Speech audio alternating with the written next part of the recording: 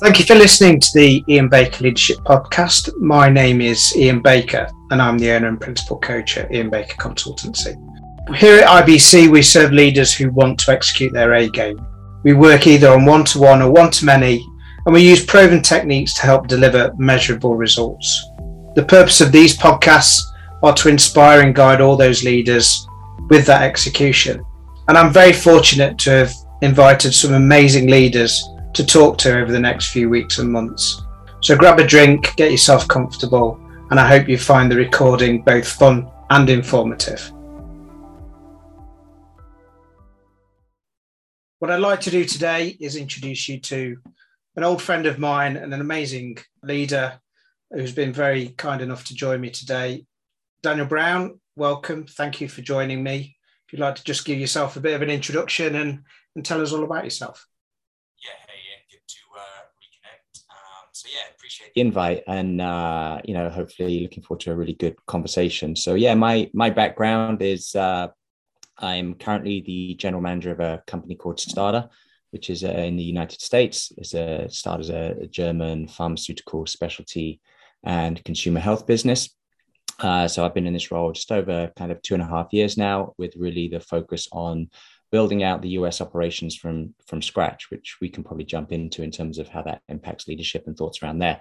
Prior to that, I spent 13 years at a company called Reckitt, which is obviously where we met. And before that, for Boots and Coca-Cola. So I started my career very much driving a little red van around the southeast of England, filling refrigerators full of cans of Coke and other such drinks. So that was a great summer a long time ago. But so kind of started right at the bottom of the food chain as far as consumer goods goes. And I've spent my whole career in the consumer goods or consumer healthcare space, working across a number of different categories, working across a number of different countries. So I've lived and worked in the UK, Ireland, and the US. I've spent 8 of the last 11 years living and working in the United States. And I also worked on multiple projects throughout probably 15 or 20 different countries: Russia, Middle East, Canada, number of different European countries. Been a what feels like a long ride now, but a very enjoyable ride, highs and lows along the way. So, excited to share some of my lessons and learnings, and maybe provide some things to do and not to do for aspiring leaders out there. Well, that's the whole goal. So thank you, Dan. It feels like a million years ago. I think it was 2005 when I stepped foot through the doors of Crux Healthcare, which is probably the place where we first met and started on that journey of, well, you were account management and so was I. So my first foray into sales, and you guys were already there. So great background. I love the little red van story, the fact that you were filling fridges with Coca-Cola. I think Coca-Cola now are back to filling fridges and not so much filling pumps at the moment, from what I can hear with the lockdown. One thing I'm really interested in is you've worked in all these different countries, Dan, and you've managed lots of projects across various other countries as well. I suppose just from an anecdotal point of view, how have you seen managers and leaders operate in those different countries? And is there a cultural difference, or is leadership?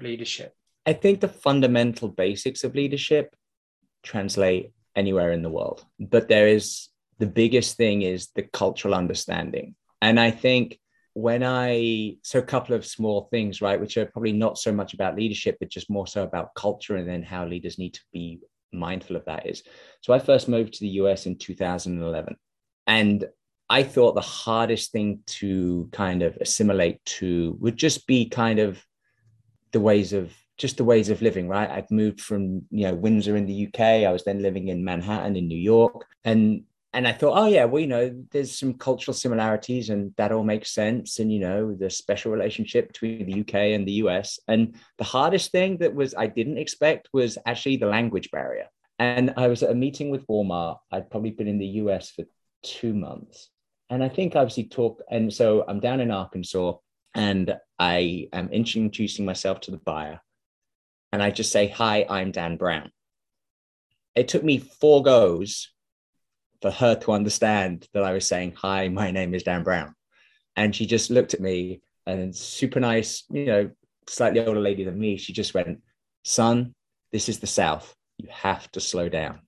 And it was just little things like that I'm just like, these are things that are just little nuggets that we just need to be mindful, especially when you've had an international career. And similarly, when I first moved to Ireland, so I moved to Ireland in then 2014 to run the Reckitt business there. And, there'd been a number of challenges within that business. And I just had to be mindful. And I thought, again, very naively, right? And at that point, I'm in my kind of mid-late 30s. So, I've been around a little bit by that point. And naively, I thought, well, it's Ireland. I've been to Ireland multiple times on golf trips or stag weekends or whatever it might be. And there's obviously a lot of Irish people in the UK and a lot of British people in Ireland. And, well, it's as close to home as you can get without being at home. And again, culturally couldn't have been to some extent more wrong about that. And, thankfully, I would like to think I'm self-aware enough to kind of see these things coming. And, a couple of people just gave me some little pointers. But yeah, just whilst those leadership traits or behaviors are probably can be very consistent, you just have to understand the nuances of kind of local cultures and behaviors, because what can pass in the UK in terms of the words you can use or the language you can use or some of the behaviors you can demonstrate just won't fly in a number of other places. Very useful, very, very key to know, I think, Dan. Cultural respect, really important. I ran a medical devices business, and we had an office in the UK, we had an office in Hong Kong, Kowloon, and there again, just apart from the language barrier, because I had no understanding of Cantonese whatsoever, but just the cultural respect, the way that people do things differently. And I suppose, as demonstrated by this conversation now, is we're familiar with each other. We probably speak at a pace that, as you pointed out with the Walmart lady, it's slowing down, stopping and thinking about what it is that you're saying are probably the key traits of leadership, is stopping, taking a bit of time, think about what you're going to say and say it as coherently as you would love to. So based on all these years' experience, Dan, how would you describe yourself and your leadership style? Yeah, I think I do this thing when I interview people where, and not 100% of the time, but I ask a question that says, if you were my leader, why would I follow you? And I do that for two reasons. And there's no right or wrong answer to the question, right? Because every leader is going to have a different style. But I'm just interested to see what that individual thinks about leadership and how they think about what that means to them and what that means to potentially the people around them. So that's kind of the first reason I ask it. The second reason I ask it is to see if the person I'm interviewing asks it me back. Because if I'm interviewing them to be their boss, I want to know that they want to know what my leadership style is like. And so I always answer it of, I see my role as a leader to create an environment or an atmosphere where the team that is either around me or working under me feels that they have everything they need and a space to work in where they can go out and give their absolute best without a fear of failure or a fear of they can't give bad news or the fear of that they're not going to be protected. So I feel like my role as a leader and the style that I have is to create an umbrella. So to give a little bit of protection to the team, to be that barrier so that they can work not quite in a bubble, but in an environment that they just feel super comfortable being in, which means they can perform at their best. So I think that would be like kind of my macro perspective on what I think my leadership style is. Because if I'm creating that environment, then I'm being transparent, I'm being honest, I'm being straightforward, I'm being respectful, I'm being collaborative, I'm focused on the team. And fundamentally within that, to do all of that, you have to create good habits. And I think having those good habits is, I think, critical to being a good leader. There's loads of a really cool list of attributes that you rattled off there. Creating a safe environment, completely understand. I just want to go back to the interview question. I think that's a really fascinating approach. So you've asked somebody, if you were my leader, why would I follow you? Surely you've got a funny story around that. You must have had some great answers. I can't think of one that springs to mind. I think what I hear a lot is because I want to manage people. And I think, I've earned the right to manage people seems to be like, obviously the very astute ones give a good answer, right? And like I said, there's no right or wrong answer, but the normal answer is, well, because I'm really good at what I do and people will obviously respect that. And that's fundamentally not a wrong answer, right? There are different types of leaders in sports, right? The ones that lead by example, right? And this person's giving hey, I'm a lead by example kind of person. And that's great in a lot of situations. So that seems to be the typical stock answer. I wish I did have a funny anecdote for you. I just can't think of one. I'll email you one on the back end of this if I do think of one. But I think it's a really good conversation starter in an interview, right? Or towards the end of an interview, just to kind of keep it moving along. But I think everyone's just got a different perspective, and the weak answers stand out, but equally the great answers stand out and are thought-provoking and kind of I go, oh yeah, that's a useful kind of nugget that I can use or something I need to think about in my leadership style. Brilliant. And of the other attributes that you listed off there, how would you sort of prioritize them after creating that sphere of safety, as you call it, that bubble umbrella? What else for you is the sort of the core ones that you are most passionate about as a behavior that you like to demonstrate? I think transparency and honesty, I think, is probably the number one thing for me, because, and it's funny, right? And as a parent, you probably have the same experiences, right? And it applies to both being a parent, and to being a business leader.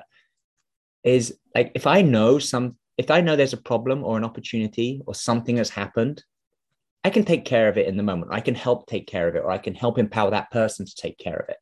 But if you kind of hide it and don't tell me, then as a parent, the kid's spilling something on the carpet or the couch, right? Tell me straight away. I can fix it straight away and I'm not going to be angry. Sit on it for 2 hours and there's a giant stain now, I'm going to be a little bit more ticked off, right? And same from a leadership point of view, in a business sense, right? Is if there's bad news, there's no need to sit on it, right? Customers are who they are. So yeah, if we didn't get a distribution listing, or if, hey, they want to check for $1 million or pounds just because for shits and giggles, they want £1 million. Otherwise you're going to get delisted or whatever. Or we didn't quite get some of the performance we wanted. Like, that's fine. I can deal with it in the moment. Telling me days or weeks after the fact just doesn't help the team environment, doesn't help us solve whatever challenge might be ahead of us. And then obviously creates certainly on the business side of things, a position where like, oh, do I really trust this person? Like, I've empowered them I've given them the empowerment to go do, but they don't feel that they have a relationship with me, that they can be honest and open and transparent in the moment when something happens. And so then it becomes this like dynamic of, do I trust them or not trust them? Or do they trust me or not trust me? And I think that creates an issue within the relationship that, an example like that can plant a seed that creates issues further down the line. I suppose it goes both ways as a leader, doesn't it? Is how transparent you are with your team as to whether or not they're performing as they should, or there's things that have happened that are within your control or beyond your control that you need to share with them that may not be the best news in the world. Yeah, indeed. And I think the one thing, and again, I don't always get it right, but the one thing I always try and do on a fairly regular basis with anyone in my team over the last 11, 12, 13 years, since I've really stepped into bigger leadership roles, is asking for feedback. Am I giving you everything you need right now? Or what more can I do for you? Or how can I help you? Because I think I personally think, and I could be way off base, right? This is my own little leadership bubble I operate in. But I think, opening yourself up a little bit to your team and say, hey, what am I doing good or not so good? So obviously within bigger organizations, right? Structured matrix organizations that we've worked in, there's a review period and a process that goes through 2-3 times a year. There's some kind of check-in that's formalized or documented or whatever.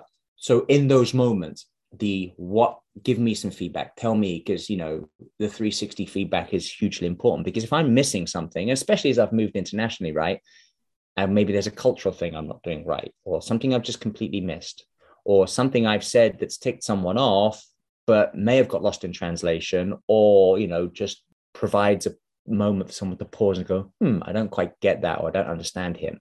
So asking the team or the individuals within my team for feedback, I think is hugely important. But on this other side of that coin, is when providing some feedback, like use real examples. So I think that's super important within that kind of environment, to make sure that the team has an opportunity to give me feedback, because, I'm still learning and growing as a leader as well.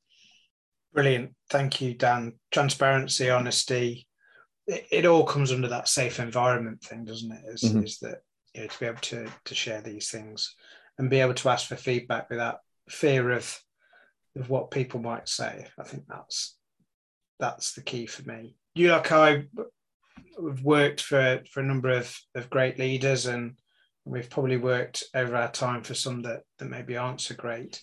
It'd be really useful, maybe give me some examples of where you've experienced great leadership, and what you've taken away from that, and what role models. And I suppose a follow-on question from that is, what role models have you taken with you? And all our learning experiences, right, and development experiences, which is good. So let's start on a couple of the positives. There's obviously a few people that you and I have worked with over the years, or cross-functionally worked with over the years. I think my first leadership role at Reckitt, and when I say leadership, I mean in a role when I'm managing people, which is not necessarily purely about leadership, right? Because I think there are different ways you can demonstrate leadership beyond managing people. But I just simply remember feeling like a rabbit in the headlights, early 2008.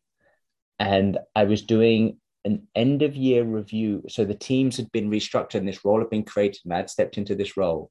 I'm doing an end of year review for someone who'd only worked for me for like 5 weeks. So I've gathered feedback on this individual from other people. And this individual was older than me, and I'd never managed people before. I really had I'd obviously sat a lot of these performance review meetings myself as the individual, but never as the person giving the review or the feedback.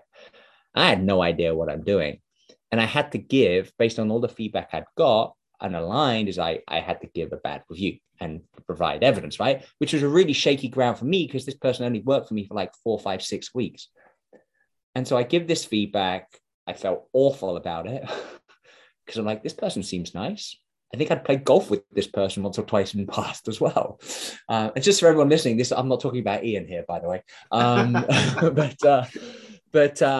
then the individual starts crying. And this person was like 10 plus years, maybe older than me. And I'm like, I have no idea what to do.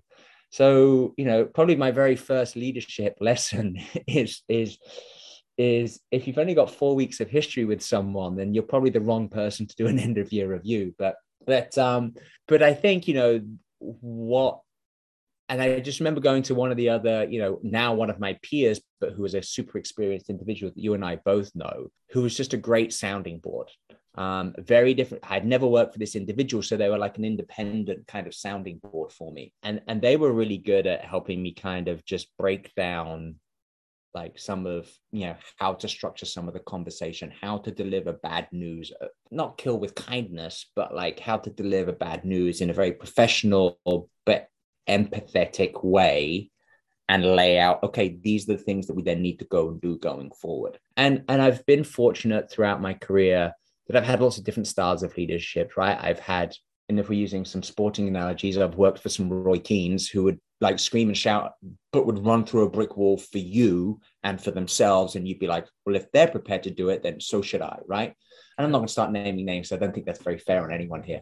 But, but you can probably piece together some of these people, because these are a lot of Reckitt people that you would know. And I've also had other leaders who are just brilliant on certain things, like just really good on like some tactical things like, hey, understanding and articulating and pulling apart a P&L that helps explain it to everyone, right? So helping educate, and that's terrible on a number of other things, but really good in those spaces. But I found that over time, I think using the peer network that you have around you, who are leaders of other teams, right? So other leaders of people, have been hugely resourceful, because they're going through similar challenges to you. They they have people and human beings within their team who have ups and downs of life within their team and ups and downs of the business world. So trying to kind of get feedback and insight and perspectives and then say, hey, how do you do this? Or what are you thinking about this? Or I've got this challenge here. Those have been really the most resourceful and valuable kind of role model or mentors that have been really valuable. And I think I did a leadership development course with my team in Ireland, where they literally sat in a room and gave me feedback. And it was the most uncomfortable hour of my professional life, right? And it was literally, and the reason it was the most uncomfortable is I was told I couldn't say a single word for an hour, which is actually quite hard for me. And they're just giving feedback and they're sitting there going, well, can I say this? How do I say this? Right. But one thing that the guy who was running the course, who then actually became my kind of leadership coach for a period of time, a guy based out actually in Dublin, who used to be a record guy a long time ago, he did this thing that he has this triangle about leadership, and the base of that leadership triangle which is obviously the fattest part of the triangle, so therefore the most important part of the leadership question and it just literally said relationships. And it's all about those relationships and how you build those relationships. So I think, building those kind of peer leader relationships have probably been the best guiding path for me, and that certainly in my journey, and then, role models, whatever. I don't know if I have role models personally or professionally, but learning from different spaces, right, as a leader. So full transparency, I'm a Manchester United fan, and there's a really good Alex Ferguson leadership book, which is based on his lectures at Harvard University, which is a really good book. There's a really great passage there's a JFK biography, who I can't remember who wrote it, but that is about JFK's leadership throughout the Cuban Missile Crisis.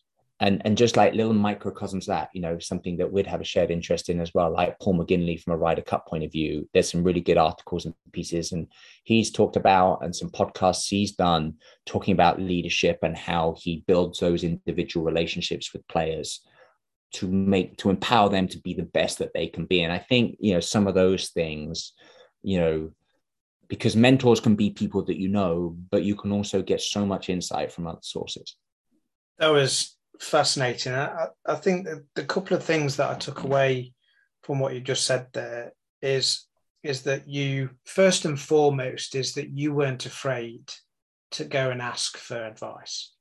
And I've been on a few other groups and podcasts in the past where this has been the topic of conversation, which is so often leaders, managers, business owners feel as though they've got to solve whatever problem themselves, because to go and ask for advice appears like it's a sign of weakness or whatever that might be, whatever their feeling is at the time. So the first thing I took away from that is that good leaders and leaders who aspire to be great leaders aren't afraid to go and ask for advice from peers, inside or outside of that network. The second thing I took away from that is actually a lot of what you were asking about and a lot of the feedback that you had was all about communication and effective communication and good communication, which again, I think is a key trait of great leaders, which is to be able to communicate good and bad things in equal measure with the right level of empathy and authenticity that is required at that moment in time. And I think we've all experienced, certainly I have, the employee coming into the office and sitting there and crying and not quite knowing what to do. I've had that a few times, and I don't know whether that's me or just the environment I work in. But so that was really, really interesting. And then the final bit was the relationships bit. And you touched upon about building relationships and creating strong relationships. Can you finish the rest of that triangle off for me? You said relationship was at the bottom of it. Do you know what? It's in a notebook in my office, and I couldn't off the top of my head. Sorry. Well, don't worry. We'll come back to that maybe another time. But yeah, the foundations of relationships, I think, is huge. In all amongst what you said there, I'd like to go down a slightly different path. And you said something which I wrote down here where I was making notes, is that there are different ways to show leadership without being a manager. And you talked about that. What do you mean by that? Just can you expand on that a little bit? Again, if I think about like people I've interviewed or roles that have come up, and you say, why do you want this job? Well, because I've been doing X and Y for so many years and I've got all these great skills and they're clearly quite qualified, right? In that scenario. And I want to manage people. Why do you want to manage people? Well, it's a skill I don't have and I think I'll be good at it. What do you think? So then I'm like, okay, fine. Not a bad answer, right? What leadership skills do you have? And I think, let's take some sporting analogies right here because it's probably an easy way. So anyone who might listen to this in the US, we can talk either NFL or for the UK, we can talk about proper football or soccer, as I now have to call it. But you've got on-field leaders, right? Doesn't necessarily make them the team captain, right? And if I think, and again, I'm aging myself, but that great Man United team of the late 90s, early 2000s, right? Roy Keane was the captain, but Peter Schmeichel was a great leader. Ryan Giggs was a great leader. Gary Neville was a great leader.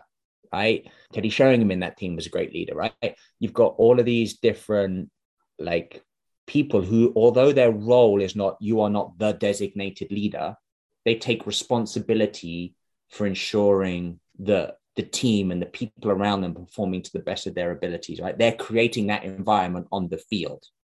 And they're doing it in two ways, right? They're encouraging their teammates or whatever, or they're literally taking the ball and running with it, right? So you've got kind of different behaviors and examples. There is a designated leader on the patch because he's wearing an armband, right? In the US, right, the quarterback is the de facto leader on the field, but he's only on the field half the time because you've got the offense and then the defense, right? So you need other leaders in these other positions to, cajole and carry the team around them. Just because it doesn't say captain on your sleeve doesn't mean you can't be a leader and demonstrate where you are stepping up to help others. So in a business environment, just because you don't have people reporting under you doesn't mean you can't share advice with cross-functional partners. Doesn't mean if you think about where you and I kind of started during our time at Reckitt, like you on one customer and me on another customer, we were peers, right? We had the same similar responsibilities, but you helping me or me helping you is a demonstration of leadership, that you are prepared to listen, to be empathetic, to help me, and let's say you were helping me, empower me to help me go and do something successfully because your advice and guidance, right? You weren't my manager scenario, but you are demonstrating that you have the ability to show some leadership skills. And I think, people think I have to be a people manager to be a leader. And I would fundamentally argue that that's not true. I completely, it's a great analogy. I mean, obviously you mentioned in your list of players for Man United that two of them just happened to come from Nottingham Forest, which is my team. So clearly there were great leaders in a better team before they went to Man United. The Forest in its heyday, we had captains on our pitch, but everybody to win 2 European Cups on the trot. Not that I'm going to keep talking on about football, and it was a long time ago, but to win 2 European Cups on the trot, you had to have good leaders on the pitch as well as Brian Clough in charge. They're really useful. I thought that was a useful clarity point because I genuinely do think that people mistake being a manager with leadership, and they're two very different disciplines. And you're right. You can express your leadership qualities without having to have responsibility for people, which I think is really important. Just moving on from some of the things that we've talked about. As you've obviously been on leadership courses, you mentioned the one that you did in Ireland where you sat uncomfortably for an hour. With regards to your development as a leader and the roles that you're doing, what tools do you use the most? And I don't mean necessarily your software and things like that, but sort of tools that you might use as an individual to help people as a leader. Yeah, tools is an interesting word, but I think there's a few kind of, I would say, principles that I try to kind of abide by in terms of, and then kind of checking myself, right? And I'll just run through a few of them and we can pick apart as you want to go, right? So I think number one, and this comes back to the honesty and transparency, is like be a human and care, right? as a leader? Am I just being a good person to this person? Yes. If I'm giving bad feedback or feedback that's bad, am I doing it in the right way? Just like little things like that, right? And I think it's about having something like that I touched on earlier, right? Having these good habits. So, I can just run through my grab list, right? Being human and care, having these kind of what I call weekly one-to-ones, or it doesn't have to be weekly, but regular kind of check-ins, so that that person has dedicated time, that they know they have dedicated time with me, right? We can talk about business stuff up during the week, and if things pop up, yeah, great, of course, or we might have a team session. But like those one-to-one interactions that then creates that safe space that we talked about earlier. We talked about asking for feedback and asking how I can help. And then kind of, I see my role as a leader. So I'm just constantly trying to make sure that my role as a leader is not to do for them, right? And I think Rez on your previous podcast talked about that, right? Jumping in, I think it was the tree analogy, right? That he talked about. Jumping in and doing it for them doesn't help, right? But if I'm there to help, like I would say, kick the tires on their plan, right? Is just like, then they feel way more empowered to do that, right?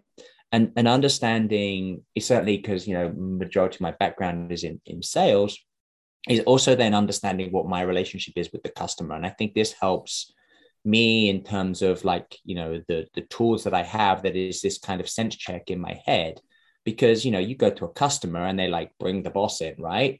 The customer's just going to look to me instead of the person who runs the business. And because they think I've got a bigger wallet to open.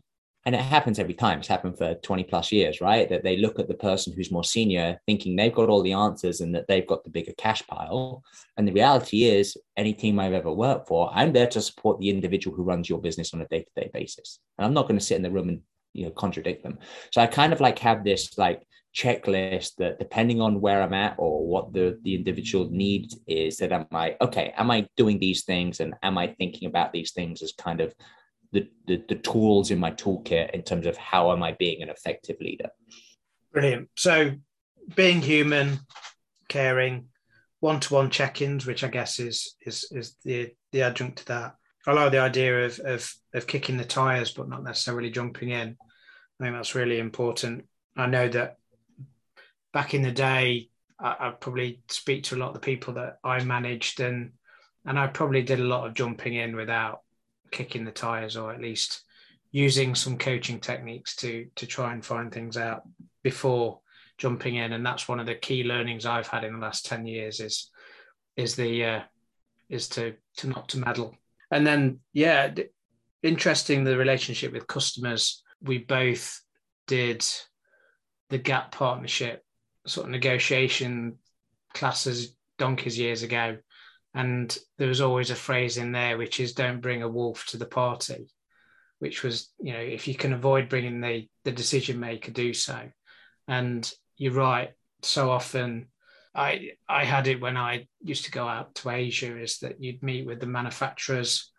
And if my boss was with me, they'd speak to him and not to me. But if I was there and he wasn't there, then they'd be happy to speak to me. So I suppose the power of leadership there is to be able to signal to the people in front of you, the customers, the clients, that the most important person in the room is sat next to you, not you. Yeah. Which I think is a really interesting message. And I think on that point, Ian, as well, I think, that the most important person in the room kind of comment is very relevant in terms of like the team structure, right? Because the leader shouldn't necessarily be the smartest guy in the room or smartest girl in the room. Apologies. Like, you need to build a team around you that has different personalities, different behavioral traits, different skill sets. Because, you might be technically strong at something, but, 11 goalkeepers on a soccer team is not going to win you a game, and neither is 11 centre forwards. You need a balance within that team where everyone has different skills and attributes. I think you touch on a really interesting point. Yeah, it's something that I think as great leaders demonstrate that vision for filling the gaps that the team needs, not what the leader needs. In looking at you as a leader and your role within STADA, and you've 2.5 years in, you talked about having to develop, it's a German company, having developed the US. From a strategic point of view, leadership can be quite a lonely job as well, Mm-hmm. as being, the ability to go. From a strategic and vision point of view, how have you found being a leader for an overseas company not necessarily in a new market, but with a very clear strategy that's been fed down to you? Yeah, it's been a really interesting journey from a leadership perspective, right? The remit was literally, we started with a blank sheet of paper in like late summer of 2019, right? Early fall. So starting with a blank sheet of paper, but with some understanding, to your point, of what the strategic intent of the organization is, and then how do I translate? So there's the cultural thing, right? How do you translate that to a new market for STADA, which happens to be the biggest, if not one of the biggest consumer health markets on the planet? So it's a little bit daunting as a leader, right? And it is a very different leadership journey, because to start with, it was just me, right? Started from scratch, blank sheet of paper, with some help from, guidance and inputs from people in Germany and the UK. And then I was working with a team of external consultants who were helping pull some of this content together, or some of the thinking together. So I'm the de facto leader on the ground, but I'm a leader of one, i.e. myself in that scenario, right? But also I'm working with a group of people who have some experience in bringing new brands, companies, to life in the US. So I'm having to be a leader to them as well, and they don't work for me. And yes, they're obviously being paid, so they're gonna do the work and what have you. So it was a very interesting journey to evolve, like navigating being a leader of one, how to lead a business into a new market, how to lead people who don't actually work for you. They're being paid by you, but they don't work for you. And then obviously as we built out the team along that journey, finding the right talent for people to plug into, being able to tell the story and paint the picture, right? Because it's not that is completely new, right? We were essentially a startup in most essences of the word startup. So yeah, it's been a roller coaster, I think, is probably the best way to describe it. Lots of highs and a few lows. There have been a lot of things as a leader that I'm just like, I don't know how to do this, either from a technical point of view, right? Because I'm having to learn all of these different skills and competencies along the way. And therefore, it's taking my time away, maybe from my ability to lead the team as effectively as I would like. But coming back to some of my fundamentals of, okay, are we having like this weekly check-in to have the conversations? Are we on the same page, right? Are we aligned that this is the right thing to do? Not necessarily that my way is the right way. So feedback is welcome. And then, but once we align, we might not all agree, but we align that this might be the best thing to do. And we just go and we execute. And I think that journey, has been very different to then having worked in a very big matrixed organization, where you've got, a huge HR department or a huge marketing or supply or finance department. So it's just been being more agile as a leader, I think, just because of what we're trying to do and the speed we're trying to do it at, and with the resources in terms of people resources we're trying to do it with. So yeah, I wanted to touch really on STADA, because there are the experiences that we have had working in large corporates, be that Boots, Reckitt's, Unilever, etc., is that in some respects you are cocooned a little bit. There's an element of safety. That business isn't going to go pop. It has all the resources it'll ever need in order to succeed. Whereas, a lot of the people that are listening to this podcast are probably running small operations or just starting out on their sort of journeys. And I was interested to hear what you had to say about, being a leader of one, because the fundamentals don't change, is that you still need to have a clarity of purpose. You still need to have a plan. You still need to be able to execute that. And you still need to be able to have people on board with you, whether it's one person, two people, or 100 people, in order to execute that plan. Yeah, I think the single biggest learning I've had here is cash flow is everything. Well, no, but it's a really important point. People forget that. It's odd, right? Whether it's your own personal finances, but to your point, right? When you work in a large Reckitt, Unilever, P&G type organization, you never need to think about cash flow. Someone else is thinking about that for you. but they don't really need to think about it too much because you've just got huge cash generating multi-billion dollar businesses, multi-billion pound businesses. But smaller, operations, yes, STADA is a, medium-sized organization, multi-billion euro business in Europe and other parts of the world, but low scale revenue, zero when we started revenue, right? So I was just a cost center at that point. I was not a profit center. So cash flow is really important. But I also think, from a leadership point of view, though, like just the not wanting to worry the team, but the team understanding that is hugely important. As an example, I'm just using this as one micro example, because I think then everyone's on the same page. And it's like, yeah, can we do this or can we not do this? Okay, what's going to drive that? Okay, are we having this? We're trying to get this supplier to do X. Can we push the payment term a little bit longer? Because this is when we know we've got cash coming in, and that becomes an important part of the discussion. So I think, just having that transparency with the team, it's just we built out a team of, 6 people, and we kind of settled there for a while. It's important that whilst they might be functionally responsible for supply or finance or, regulatory and quality or whatever I had in terms of the team that I had around me, like understanding some of the nuances of how the business operates and needs to operate rather than just their functional responsibility is important, because then we just all felt all the individual parts add up to a greater sum in that scenario, which doesn't necessarily happen in the same way in a large multinational matrixed type company. Yeah.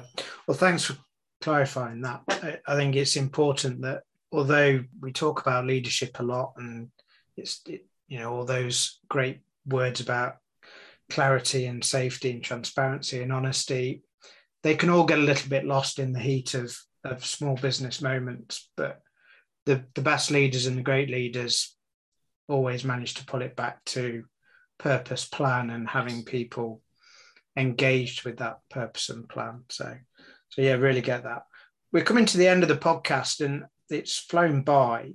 What I would be interested to hear from you, Dan, is, what would be your sort of single piece of advice that you would give to leaders or people who are aspiring to be leaders or those looking for a bigger role in an organization? Because, you've stepped up over the last 15 years or so into, some pretty big leadership roles. Give the benefit of your wisdom on. Yeah, I'd like to say I can boil this down into one, but maybe if you'll permit me, I've probably got 2, if I can share 2 thoughts. And I use this, I've been fortunate that a former colleague of mine is now teaching at a university up in Boston, and occasionally has me in to try and impart some wisdom on some undergrad students. So that's been a great experience as well. But and I talk about leadership in that. I talk about sales leadership in that presentation that I give.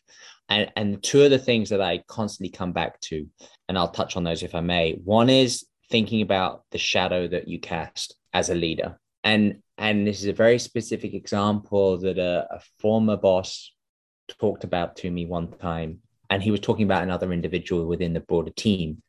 And he was like, if I close my eyes and listen to the words that are coming out of that individual's mouth, they are absolutely golden, very insightful, very accurate, very forward-looking, just great answers. But if I open my eyes, that person, just their personality, right, is they are leant so far back in their chair, they're almost sliding off it kind of thing. And they don't look like they care, right? Their brain is working and their words are great, but to some extent, some of the shadow that they are casting within that moment is like, not everyone's going to hear the really insightful stuff. They're just going to look at this guy who looks like he's about to nap and go, well, that's not a good leader. I'm not going to listen to him.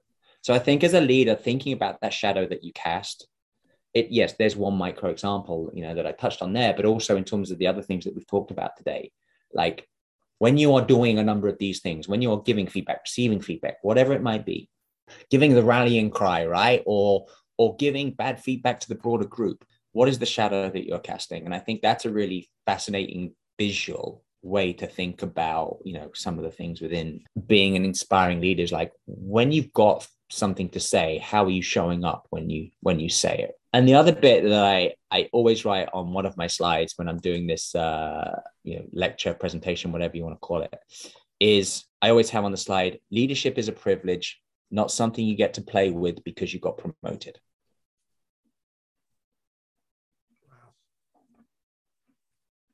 I enjoyed the pause after that, because I imagine you probably use that to great effect with the students at the university as well. Is that, yeah, I think leadership is a privilege. I agree with you completely. And how you show up as a leader, how you demonstrate yourself as a leader. I love the shadow casting and how you show up. Wow, again, those two, I think I'll let you off with the two, because they were both gold dust. Gracious as always. And I'm hoping that the people that are listening to this acknowledge those 2 points, because it is a privilege. Leadership is not something to be taken for granted, and just be careful of the shadow that you cast. I think that's great. You've covered off loads of amazing areas. I would say, Dan, that you'd probably acknowledge that you've come a long way from the little red van. 10x more than I ever thought I could achieve. Really? And that's down to, it's genuinely. Like, if I think about my life growing up, right? Child of a military family, right? 10x more than I ever thought I could achieve. And, you know, obviously a big chunk of that is down to me. Yeah. And a big chunk is down to the people that have helped me along the way, which has been the ability to build relationships with people. Yeah. Well, I certainly think, you know, if people listening to this, they should dream big, because there are probably lots of people, to use the little red van analogies, that a lot of people right now might be listening to this and they're still in that little red van.